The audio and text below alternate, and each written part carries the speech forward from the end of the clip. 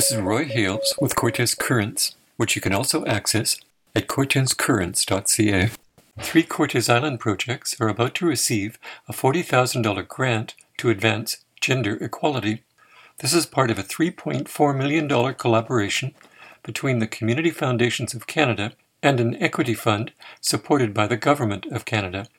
Amanda Ofox Gillespie, Executive Director of the Cortes Island Community Foundation, explained, We were able to partially fund 3 different projects. Those include our Women's Center, which everybody knows runs with very little funding and a real bootstrap mentality, like we're going to get her done. So it's going to be a little bit of funding for supporting their work. The other really exciting project that I hope is going to make a major difference in many families' lives is the Play School expansion, so that there will actually be almost full-time childcare available on Cortes for the first time ever. The third one is basically an intergenerational helping hands project being put forward by the Family Support Services of the CCHA. This was our first time participating in one of these Community Foundations of Canada federal government projects.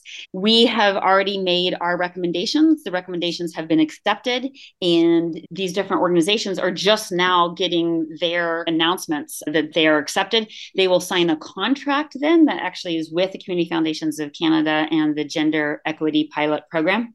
And then their money is not released until 2023.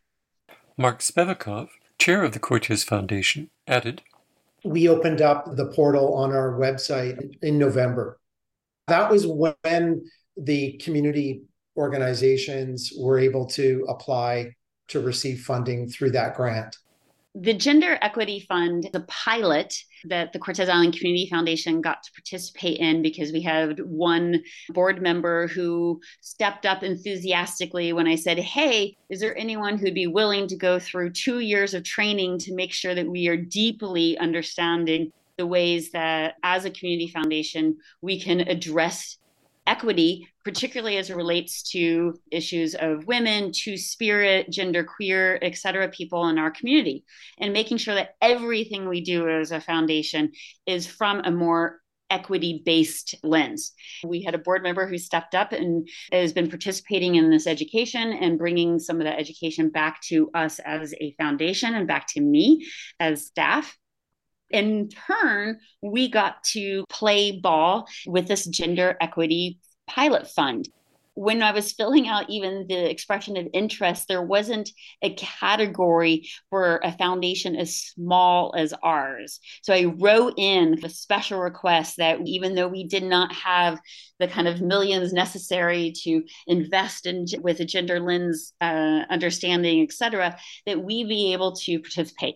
And they said yes, and we got to participate in this fund, which brought $40,000 into our local community, to Cortes, to give to different nonprofits who were helping to address this gender equity gap. I think they're allowed to claim expenses all the way back from when they got actual approval. They'll be able to claim expenses back until maybe almost November of 2022. Ofox Gillespie stressed the importance of being able to participate with the big guys and obtain this opportunity for Cortes Island. The problem with equity-related funds is that nobody really bothers thinking about the small little places and the small little organizations and the small little communities, because it doesn't look good on anyone's book other than someone in a small community. Like, who cares if you've reached 500 additional people or something like that, when bigger foundations and bigger organizations are reaching thousands and thousands. But we care, right? We care on Cortes. It's been years that our Women's Center has struggled to find funding, years and years of people talking about how important it is for people, but particularly for women, to access reliable childcare.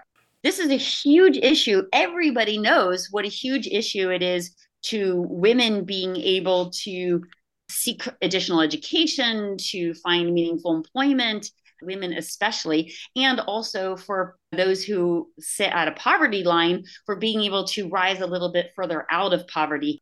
Nevertheless, we have never been able to make a go of it on Cortez. And a lot of it just simply has to do with financials and how difficult it is to make numbers like that work, particularly for the first few years of anything new anywhere, but certainly in a small community. You've been listening to an interview with Executive Director Manda Ofox Gillespie and Chair Mark Spivakov of the Cortes Island Community Foundation about $40,000 in funding being given to help 3 Cortes Island projects advance gender equality. This is Roy Hales with Cortes Currents. Goodbye.